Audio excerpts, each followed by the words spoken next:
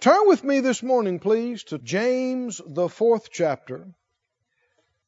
James 4 and 6.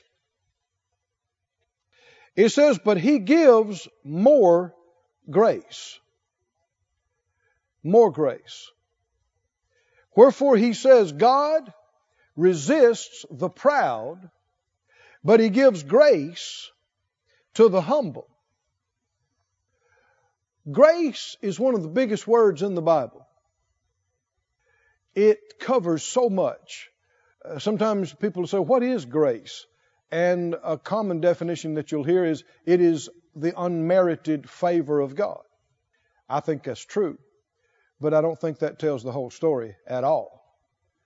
Grace is huge. The grace of God is the favor of God. It's the mercy of God. It's also the ability of God. It's the power of God. It's the wisdom of God. God can grace you to know something, to understand something. It's the opportunity to do things. It's the strength to do things. And with enough grace, you can get through anything. With enough grace, you can receive any miracle. With enough grace, you can overcome any sin or any addiction or any habit. Anything that you've been coming short of, you haven't been able to overcome, with more grace, you can get it. With more grace, you can overcome it. Anything that you've been doing, howbeit with struggling, with enough grace, you can do that same thing easily. We don't realize, as a general thing, how dependent we are on the grace of God. It's easy to think, well, I can do this, I can do that. I know years ago I asked the Lord was dealing with me about these things. And I said, Lord, I realize by your help that I don't realize, I'm not aware of how dependent on your grace I am. Help me to see it. I want to know it. I don't want to think something's me when it's you. I don't want to be foolish. And I won't go into all the details, but he actually gave me an experience. And through it, I realized things that I had always been able to do, that I thought, well, that's just me. I was born with that. It's grace. Things that I had learned to do afterwards, it's grace. And if the grace of God is suspended from you, you can't find the door. I don't care how many degrees you got. I don't care how long you've been doing something. I know one thing that part of this experience I'll tell you about is that I was preaching. I was in the ministry already. Had been for, 3 or 4 years. And I was ministering in a healing area, teaching healing every day. And I had been doing it long enough. And a lot of times I'd go in and I'd have a few notes, but I'd never look at them. And I might quote 25 verses and remember and quote things verbatim. And I play and sing some. And I'd go in and sing songs with no music, no words, and remember, hundreds of songs and the words to them. And so after praying that prayer, and the Lord began to deal with me about it, I went in to do it one day. And it was like the Lord temporarily just suspended the grace from me. Don't make a doctrine out of this now. I'm talking about an experience I had. And I asked for it. I don't recommend you do. And I went in, well, first, before I got to the service, I'm thinking, okay, now, where are we going to start? What are we going to do? Man, I sought, I thought, I searched my little brain. I couldn't put one verse with another. I couldn't begin to think. And I thought, well, okay, we'll start with music. So where, what are you going? I couldn't remember where to put my hands. On the keyboard, I couldn't remember the words and it hit me what was going on. And I had not realized how much of this was the grace of God. That He was feeding it to me, that He was bringing it to me, He was quickening it. And from that time to this, I do not take it for granted. When I'm able to get up and do things and know things and it flows and I remember it, everybody say grace. Grace, grace. This is true with your job. This is true with your life. Well, with the help that you've been receiving, you're doing as well as you are. With more grace, you can do better. You can do better. You can do more. It can be easier. With enough grace, people will think you're brilliant. They will. And you know how to mess it up? Just claim that you are. Claim that you're a genius. And take the credit for yourself. The next thing you know, you'll be having trouble putting thoughts together. Some graces you're born with. That's why you find some things easy to do that other people find difficult to do. It's not just because you're good. It's because you're graced in that area. Other graces are added to you after you're born again, different places in life. But from this point, how many would like to have a great big extra measure of grace added to you coming into this new year? Everybody ought to stick their hand up, both hands up. You ought to say yes, yes, and please yes. More grace. A great big load of more grace. I'm telling you, with enough grace, your mind becomes lightning fast. Your fingers get skilled at doing things you never knew how to do. Wisdom, you can see things coming. You can know where to go and what to do. And you can be at the right place at the right time with the right word and make the right choice. But it's not just through extra effort on your own. It's with grace. Because I don't care how smart and how talented you may think you are. There's plenty of examples all over the world that people that were brilliant and talented and just flopped and made a big mess of their life. Just destroyed their life. It takes more than that. It takes the grace of God. Notice who gets it though. He gives more grace. Wherefore he says, God resists the proud don't get grace. Who gets it? He gives grace to the humble. Keep reading. Submit yourselves to God. That's an act of humility. Resist the devil and he will flee from you. Who's going to make you submit to God? Nobody. If you don't submit yourself, it's not going to happen. Because God's not going to make you. And nobody else can. Who's going to submit you to God? It'll either be you submitting yourself or it's not going to happen. Verse 10, do what? Humble yourselves in the sight of God, and what will happen? What will happen? Is He opposed to you being promoted? To you being lifted up to a better place and a greater place? He is not. You know what He is opposed to? You doing it. You lifting up yourself. He will do it. If you humble yourself before Him, He will do it. And He'll do it in due time. Peter talks about that. We won't turn there necessarily. They'll put it on the screen for us. 1 Peter 5:5. Likewise, you younger, submit yourselves. Again, who's going to make them submit? You submit yourself to the elder. All of you be subject one to another and be clothed with humility. For God does what? Same thing we read in James. He resists the proud, but He does what? He gives grace to the humble. Can you get the grace without the humility? Then if you're interested in grace, you should be interested in humility. And humility is not what a lot of people think it is. A lot of folks think meek is weak. Nothing could be further from the truth. The proud are weak. There's evidence of all kind of insecurities and weaknesses. It takes a lot of strength to be humble. And Jesus is the perfect example of that. How many want to be just like Him? Well, then you'll be humble. Notice it goes on to say there in 1 Peter, verse 6, humble yourselves. Who's going to do it? Again, you'll do it or it won't be done. Humble yourselves, therefore, under the mighty hand of God, that He may exalt you. When? When? Which is almost always later than your flesh wants it to be.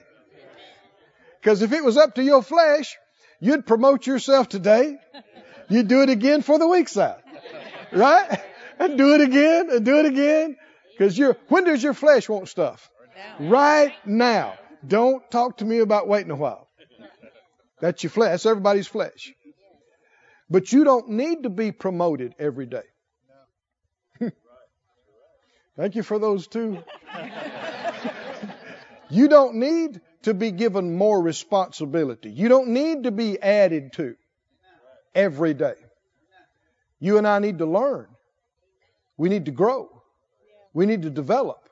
And you have to pass tests to be promoted.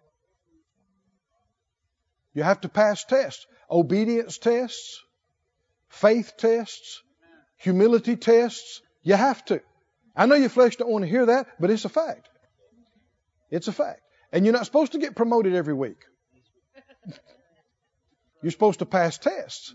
And at the right time, when you've obeyed, when you've been faithful, how many know it takes more than half a day to prove that you're faithful? When you've been faithful, in the right way, the right place, the right time, He will exalt you. And when He does it, it's something. You didn't do it. You didn't promote yourself. You didn't bless yourself. You didn't increase yourself. He did it. He's not opposed to you and I being bettered, increased, exalted, lifted.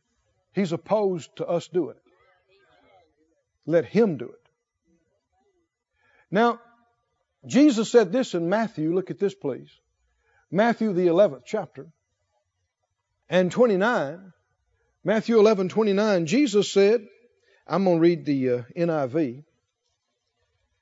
He said, take my yoke upon you and learn from me, for I am gentle and humble in heart.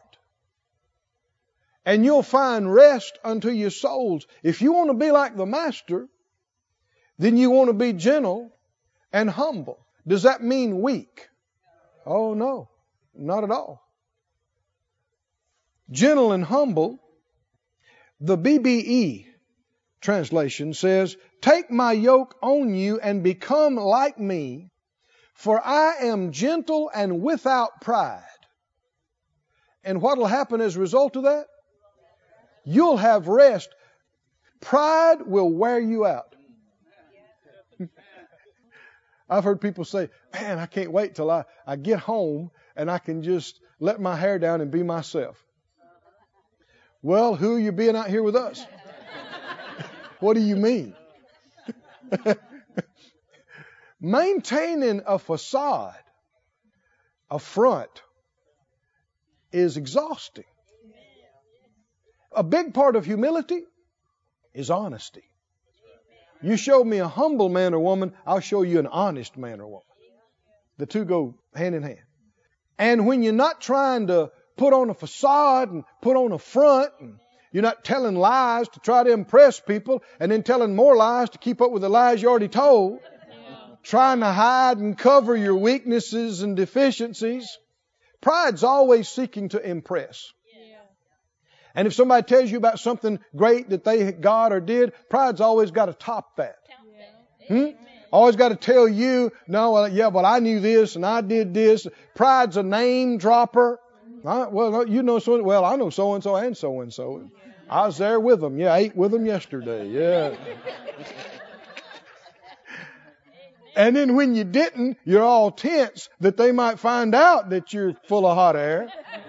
And so you're trying to maintain and you're barely surviving financially, but you got every credit card maxed out and you're trying to portray and play that you're a high roller and you're rolling in debt. And you don't want anybody to come to your house and really see how you live. And you don't want anybody to know. It's exhausting. But when you quit all that and you humble yourself and you acknowledge the truth, you get to breathe a sigh of relief. And when you do, you'll find out that a lot of the people that you thought were doing so good were blowing hot air too.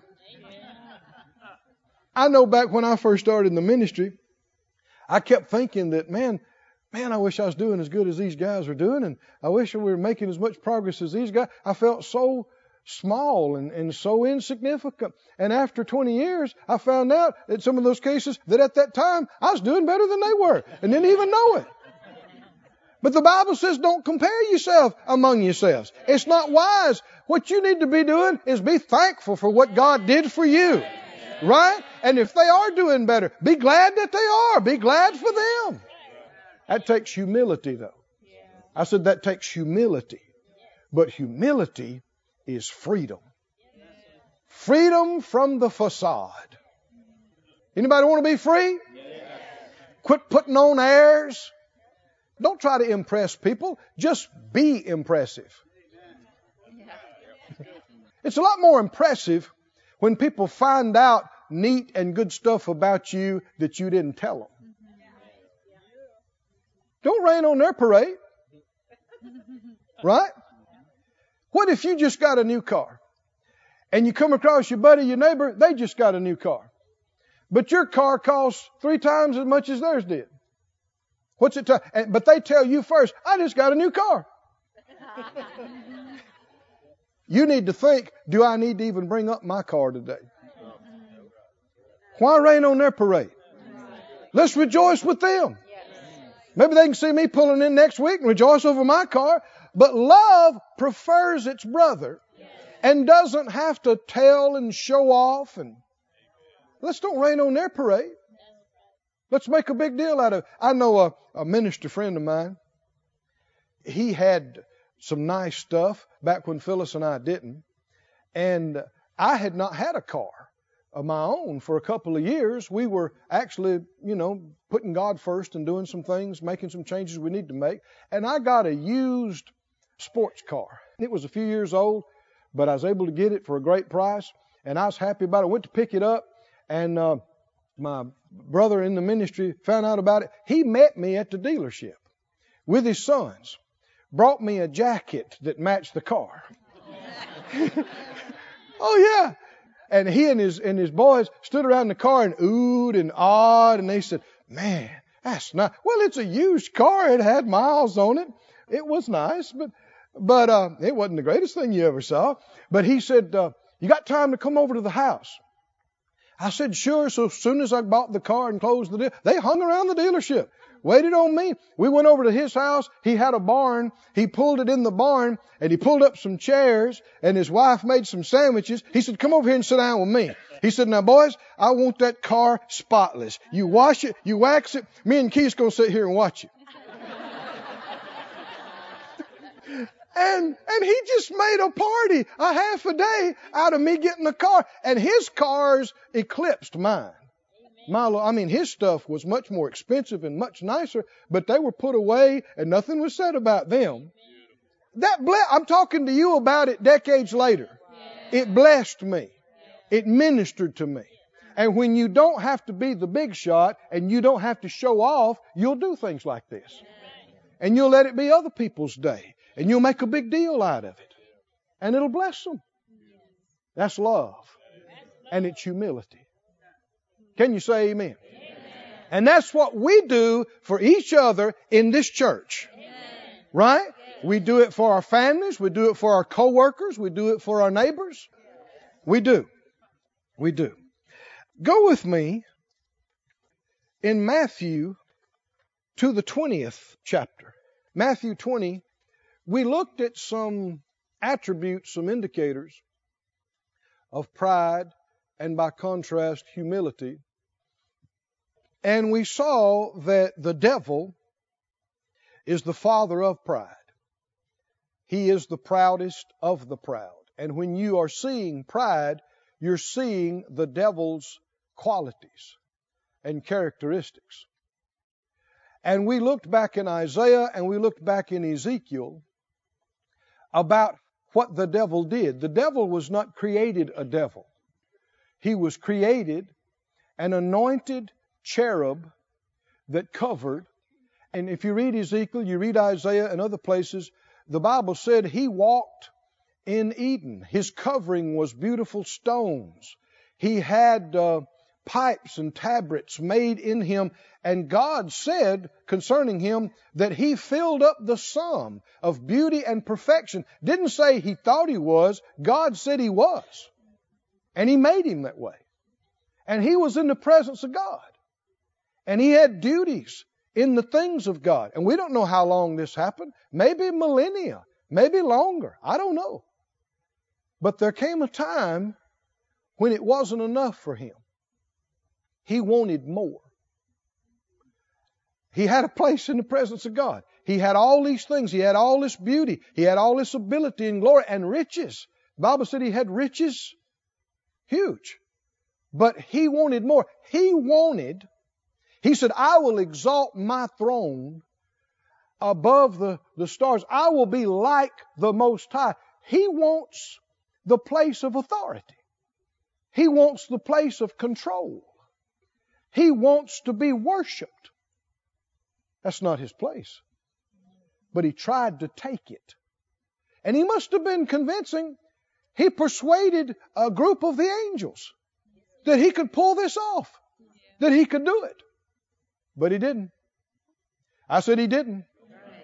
And the Word of God said, he said, I will exalt my throne. And the Word said that God said, you'll be brought down to the sides of hell. That's what's going to happen to you.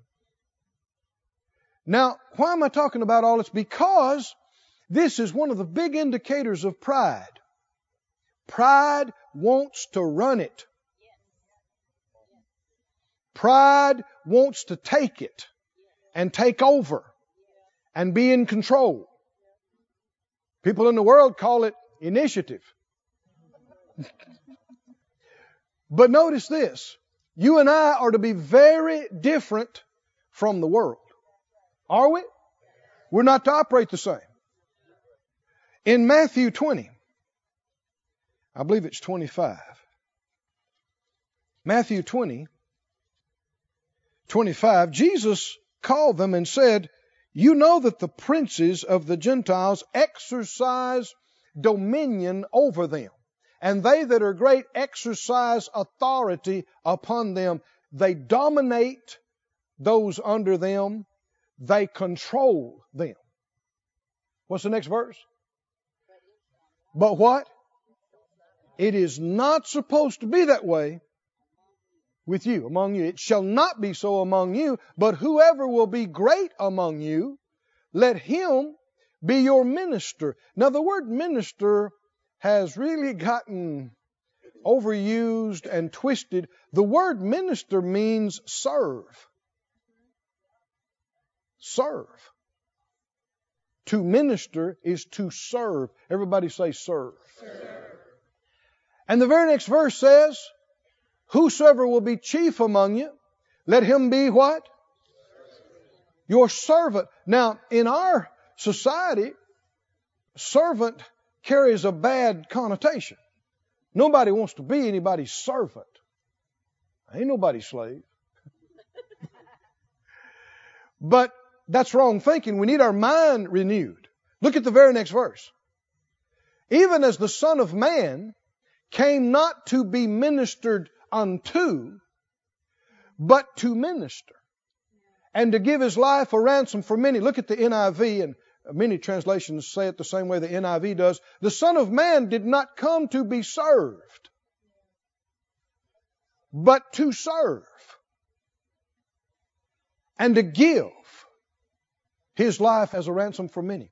See, the devil didn't want to serve anymore. He wanted to be served.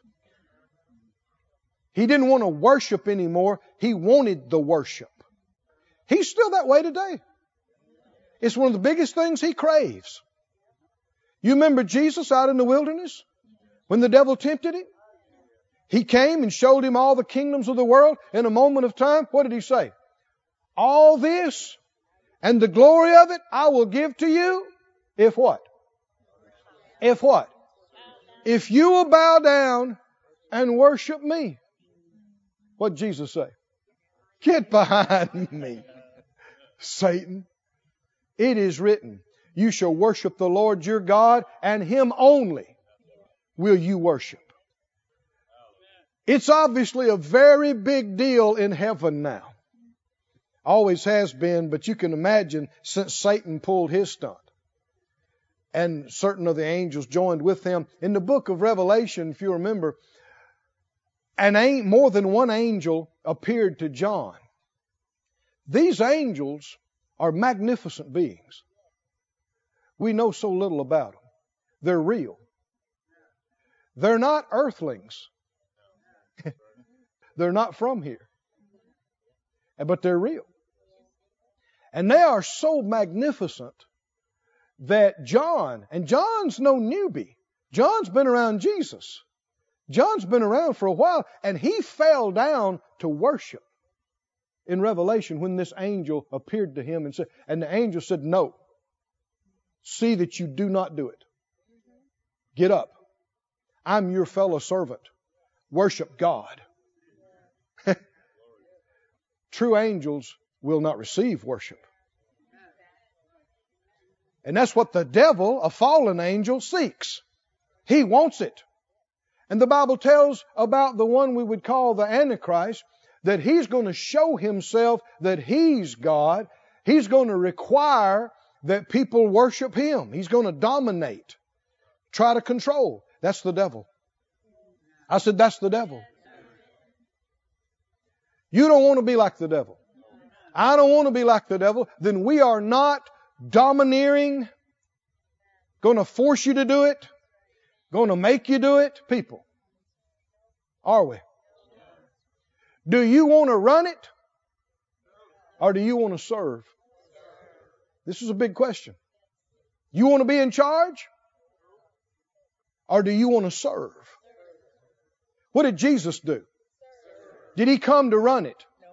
If anybody had a right to run it, it's Him.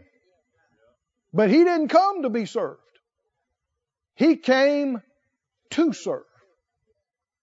Did He do it? He's doing it right now. He came, He put Himself in our place, He paid the price, and even now He's at the right hand of the Father where He ever lives to make intercession for us. He's serving us right now. Even though He is the King of Kings and the Lord of Lords. And you know, He demonstrated it right before He left the earth. You remember when He was having the Last Supper with His disciples and He got up after the meal and He took off His outer clothes and He wrapped a towel around Him and He took water and washed their feet. Amen. And Peter couldn't stand it. He said, oh, no, no, no. You are not washing my feet like my servant. He said, you don't know what's going on. You'll understand it later. But if I don't wash you, you don't have any part with me. And boy, Peter repented like that. He said, okay, give me a bath in my head. One thing about Peter, he stuck his foot in his mouth often, but he knew how to change and repent real quick. That's a good quality, isn't it? When you see you've missed it, fix it now. Change now. And, but Jesus said, you call me Lord and Master, and I am. But if I've done this to you, you ought to do this with each other. It's not just about physically washing a foot. It's about being a servant to your brother, to your sister. And this is an area that the church has let slip and it's not thinking right about. And it's one of the first things the Lord dealt with Phyllis and I about when we started the church at Branson. And He's been dealing with me about the church here, that this is the emphasis. Love serves. I am the under shepherd of this church. I have the oversight, the responsibility, but my job is to serve you. That's what I'm doing right now. Yeah, see? Coop. Is that right? Is that right? I'm serving you right now. I stayed up cooking till 4 o'clock this morning. Huh? You an extra scoop? Okay, all right. My job and Phyllis's job is not to dominate you. It's not to control you. It's not to lord it over you. It's to lead. And it's up to you if you follow. Now, if you don't follow and you're supposed to, it'll cost you. But it's not my job to make it happen. Jesus is not the good cowboy. What is he? See, the cowboy drives the herd. That's not what we're supposed to do. What does a shepherd do? He leads, he calls the flock by name, and the flock follows with nobody driving them. That's the difference between us and the world. In the world, you don't do it, they're going to make you do it. The spirit of the world, the spirit of the enemy, is we will force you. We will make you do it. God is not that way. The Spirit of God is not that way. People that are influenced by His Spirit are not that way. Now, it grieves Phyllis and I sometimes when we're leading and people refuse to follow. And we know it's going to cost them. We know it's going to hurt them. But I can't get into trying to make people do things. Or I leave the Spirit of God and I get in the flesh and actually begin doing things that are devilish. The Lord gave me these phrases years ago. I believe they're absolutely true. Fear forces. Love leads. Faith follows. Let me say it again. Fear forces. Why would people try to force? Because they're afraid if they don't make you do it, you won't do it. And the truth is, you got a free will. You may not do it. You may never do it. What if you don't? Well, then you won't. You won't. But it's not my job to try to make you. And it's not your job to try to make anybody else. Selah. Think about it. Fear forces. Love leads. What does faith do? It takes faith to follow.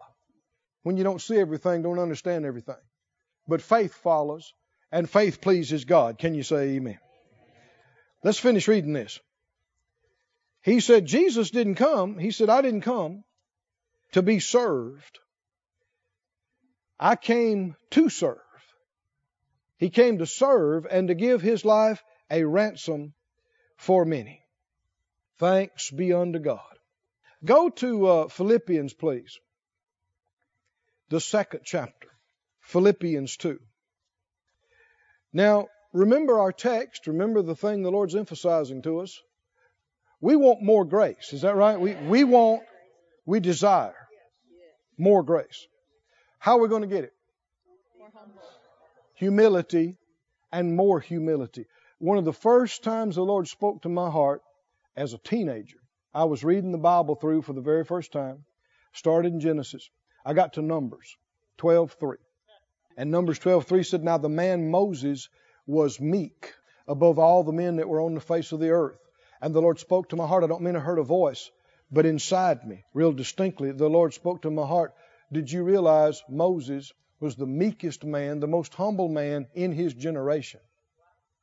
I thought, yeah, I see that, Lord. And immediately the Lord spoke to my heart. Did you realize also he's the most used man of me in his generation? Oh, man. I say it went off in me like a rocket. I thought, wow. The most humble is the most used. Did you know the degree of your humility determines the limits of your usefulness to God? He can't use us. He can't add grace to us any further than our humility allows. The moment our humility stops, or the place where it stops, He can't use us any further. Because we'd take the credit. No, when in fact it'd be a lie, because it's the grace that's enabling us. The degree of our humility determines the limits or the limitations of our usefulness to God. Do you want to be more useful to God? Then you must become more humble. And all of us have to deal with pride. There's not just a few prideful people that need to hear this message. You, me, every one of us have to deal with pride. It was humorous. Back years ago, I taught in a Bible school, and I taught some of these things on humility and pride. And some of the students, before they got to my class, they'd say, "Oh man, I'm looking so forward to getting in that class with you." One said, "Submission has always been easy for me."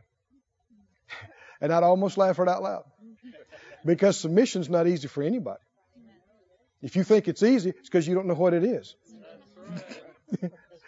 And so anyway, people say, "I'm so excited about learning about pride." And I'm thinking, And so sometimes these same people, after the class, they'd come to me and go, "Brother Keith, pray for me. Before I took your class, I never had any trouble with pride. But I'm having all kind of problems with it." I said, "Well, you don't have trouble with what you yield to. It's when you start identifying it and start dealing with it and make the effort to stop yielding to it, that's when you realize what a hold it had in you." It's kind of like people say, "Well, I can quit smoking anytime." Show us. I can quit this, I can quit that. It's when you begin to resist it that you find out what a stronghold it had in your life. And all of us have to deal with pride. Every one of us. And pride is associated with being American. We're proud. We're proud to be an American. I mean, people get ready to cuss if you act like that's not okay. It's not okay. It's good to be thankful to be an American. To acknowledge how blessed you are, whatever your country is. But so what's wrong with being proud? The devil is proud. It's the nature of the devil. It's not okay. I'm proud of my kids. Ain't nothing wrong with that.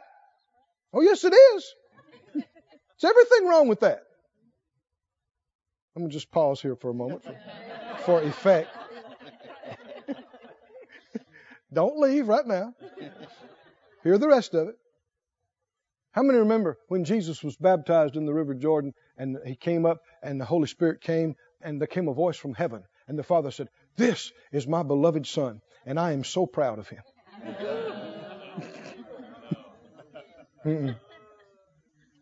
Pride is the nature of the devil. There is nothing good about it.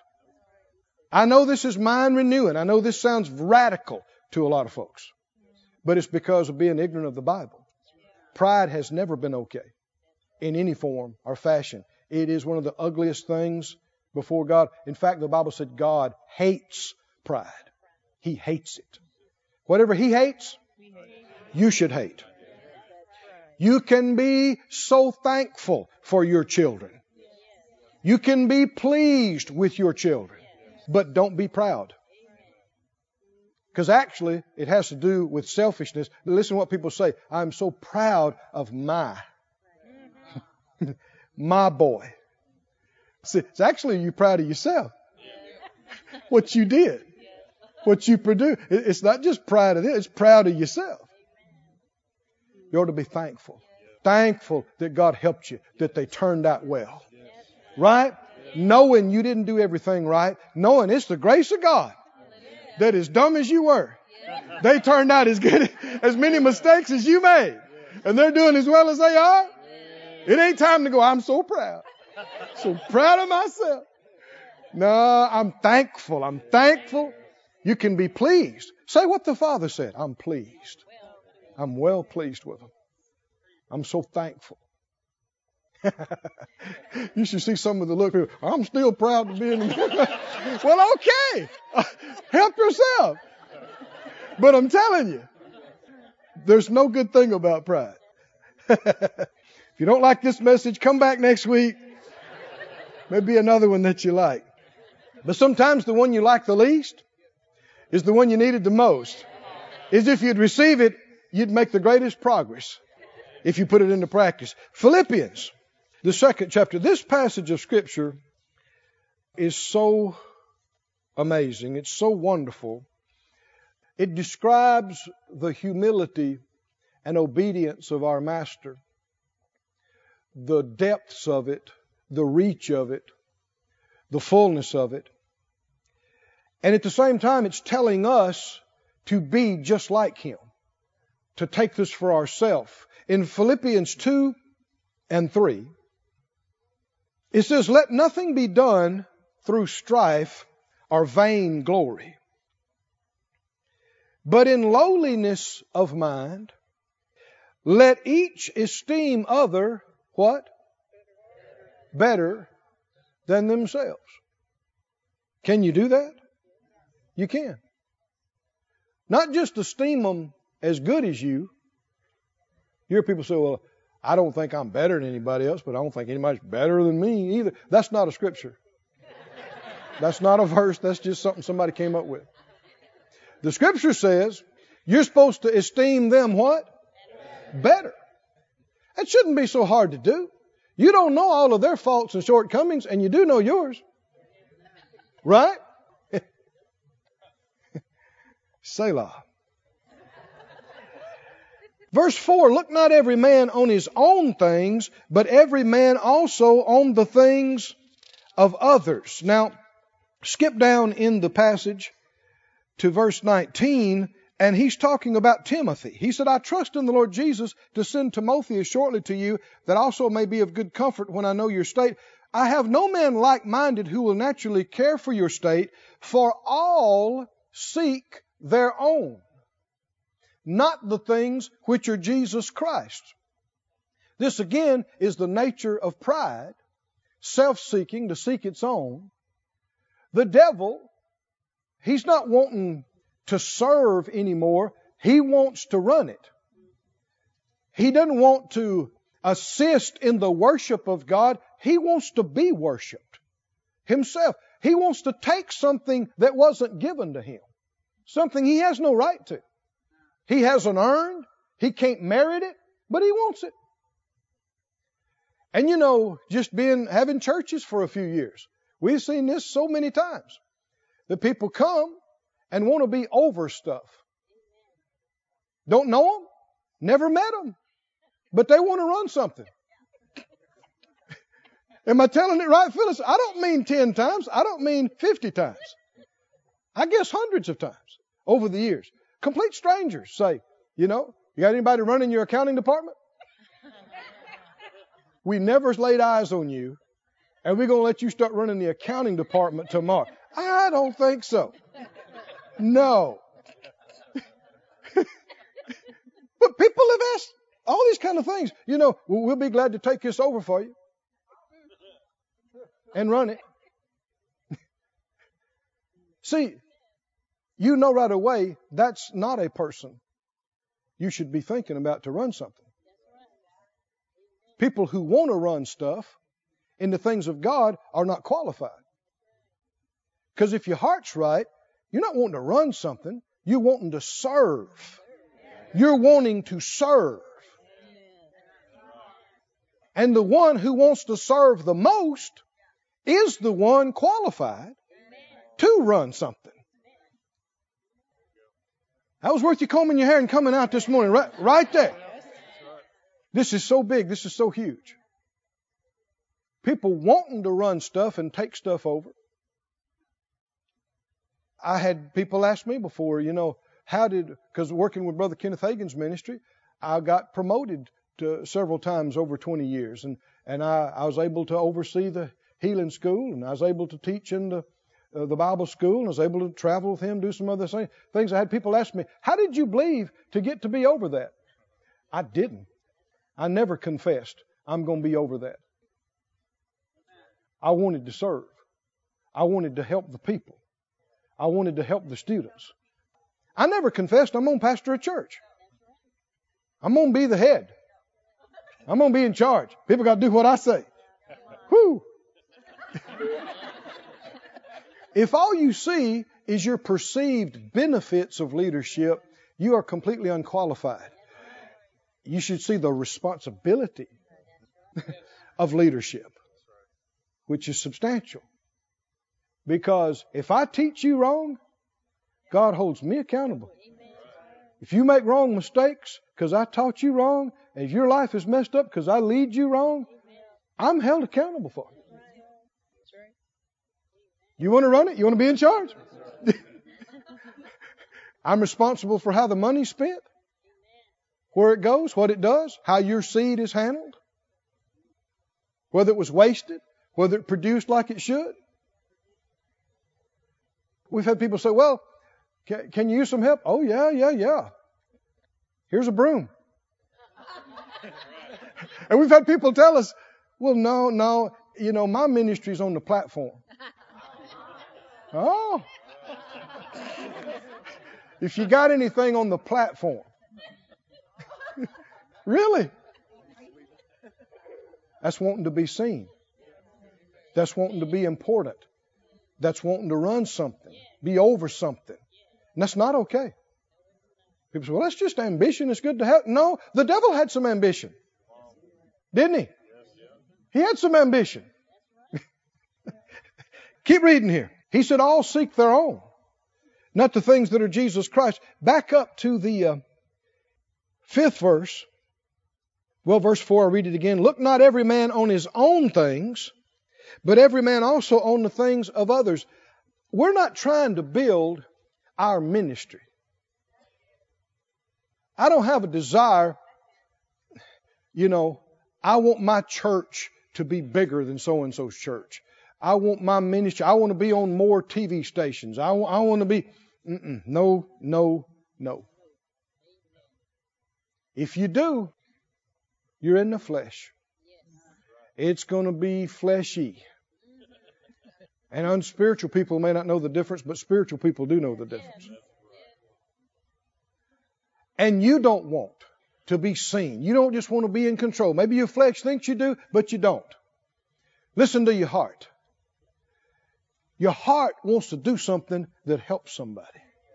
Genuinely. And if nobody ever knew you were involved, that doesn't matter. What matters is, did they get helped? Did they get free? Did they receive what they needed? That's what matters. And love seeks that. Brother Jesse Duplantis tells of how the experience he had of going to heaven. He said he saw heaven. He saw parts of it. He saw people in heaven. And one thing that he said stood out to him, everywhere he went, he met people that he had never seen before, never met. And he said every one of them, total strangers to him, would stop and with such joy, they'd say, can we help you? Can we do anything for you? He said he met this family and they're going on a picnic and they invited him to come along. He said, come with us. Come with us. And everybody there, the angels and all the saints, everybody there wanted to know, can I do something for you? Can I help? Does that sound like heaven to you? Can I do something for you? Can I help you? You don't have to wait till you get to heaven. This church is and will be full of this. It's called the love of God. It's called keeping the love command. But it involves boots on the ground service. Service. What are you doing that's service to your brother, to your sister? Until you're doing something, you're not going to be happy. I don't care how much money you make. I don't care how much stuff you got, how successful you are in your field. If you're not serving your brothers and sisters in some capacity, you're not going to be fulfilled. You're not going to be satisfied on the inside. Because you're made to do it. I said you're made to do it. Look at what Jesus did. He said, I didn't come to be served. I came to serve. And to give my life a ransom for many. Verse 5 says, let this mind be in you, which was also in Christ Jesus. Think like He thinks. Does this sound the same as come learn of me? And you'll see the very same thing in this passage. Let this mind be in you. Say it out loud. I receive the mind of Christ. To see like He sees. To think like He thinks. I desire it. I receive it by faith. What is the mind of Christ? Read this very next verse. Who being in the form of God. You don't get any more in control than that. You don't get any more in charge than that. Being in the form of God, thought it not robbery to be equal with God. That's a little bit vague in the King James to me. Listen to the New Living Translation. Though He was God, He did not think of equality with God as something to cling to. Let me say it like this. He didn't think it was too much to give up. Now, you imagine leaving a plush palace and riches to go do something in the street and in a barren place or a poor place. That don't even begin to describe what he did, does it? He left glory. We don't even know what that's like. How many believe it's a whole lot nicer than here? That don't begin to tell it. But he didn't think it was too much to ask for him to turn loose of that. Verse 7. Instead, he gave up his divine privileges. He took the humble position of a slave or a servant and was born as a human being when he appeared in human form. Other translations say he emptied himself. Jesus really became a man. Jesus did not function in the earth with the omniscience of God or with all the power of God. He learned. He had to learn the Word as a child. How could that be? Because he emptied himself. He laid it aside when he became a man. Verse 8. He did what? He humbled himself in obedience to God. King James says, even the death of the cross. Not just a death, but the worst on the planet. Why? We reverence the cross today. People wear crosses around their neck and stuff. But in that day, it'd be like wearing a syringe for a lethal injection or wearing a little electric chair. Are you listening, saints? Because crucifixion was how the worst criminals died. I mean, if you really wanted to humiliate and drag out the death, the worst criminal, good people didn't die by the cross. If you wanted to give somebody a good death, you didn't put them on the cross. And nobody made Jesus do that. He said, nobody takes my life from me. I lay it down. How did he do this? Because he came to serve. And he kept humbling him. He humbled himself from glory to a cow trough. That's how he starts. And then all the human stuff we have to deal with. He got hungry. He got tired. He didn't know everything. I know some folks don't like that. But how could he learn? The Bible said he learned and he grew in wisdom. If you're already all wise, you can't grow in wisdom. If you already know everything, you can't. And he said, I can do nothing of myself. Whatever the Father shows me and tells me, that's what I do. Complete submission. Showing us how to do it. I said, showing us how to do it. And he didn't stop there. He humbled himself and was born a human being. He humbled himself and walked the earth and experienced all the temptations and all the junk and all the pain. He didn't stop there. He died the death of the cross and was made sin with our sin, and didn't stop there. The Bible said he went to the heart of the earth. He descended. He went down. Keep reading. He humbled himself in obedience to God and died a criminal's death on a cross. And as a result, what happened? Therefore, God elevated him. Oh, friend, he's our example. Who does God give grace to? Who does God give the most grace to? The most humble. And if you will humble yourself under the mighty hand of God, what did God say He will do? He will exalt you in due time. Jesus is the ultimate example of this. He humbled himself. He humbled himself. He humbled himself to life as a human being, to death on the cross, to being made sin with our sin, to being judged for it, to the heart of the earth. He went as low as you could go. And nobody made him do it. Wherefore, what happened? What happened? God spoke. and hell shook. Come on, are you listening to me? He said, you are my beloved Son.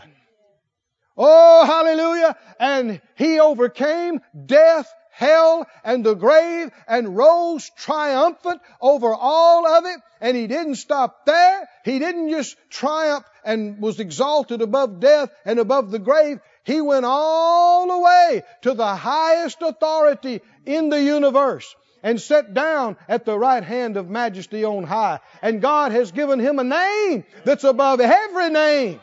Every name.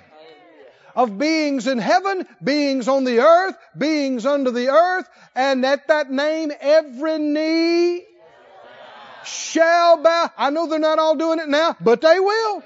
I said they will. Every human being, every demon, every angel, before all this is over, are going to hit their knees and say, Jesus is Lord. Now the smart ones do it now. Am I looking at some smart ones in here? But do you see how it happened? Hebrews even says, in fact, turn there, go to Hebrews, the 5th chapter. Hebrews 5 and 4. It says, no man takes this honor, talking about being high priest, to himself, but he that is called of God, as was Aaron. Aaron didn't push, and it's not like the political system in our country. Whoever's got the most money is the most popular and gets the most votes. God's kingdom is not democratic. I'm sorry. He appoints and that's it. And it's not because you push so hard. It's not something you take to yourself. Verse 5. So Christ glorified not Himself to be made an high priest. Jesus did not make Himself high priest. But He that said to Him, you are my Son, today have I begotten you. Verse 6, as it said in another place, you are a priest forever after the order of Melchizedek, who in the days of His flesh, when He had offered up prayers and supplications with strong crying and tears unto Him that was able to save him from death, He was heard in that He feared, though He were a son. Yet learned He obedience by the things that He suffered, and being made perfect, He became the author of eternal salvation unto all them that obey Him. In God's kingdom, the way up is down.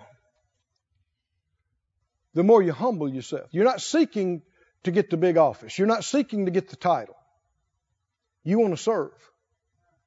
You want to be of benefit. You want to be of use. You want to be of help. And so you humble yourself. And if you don't get noticed, that's fine. You don't care. If nobody knows who you are, knows you were involved, no problem.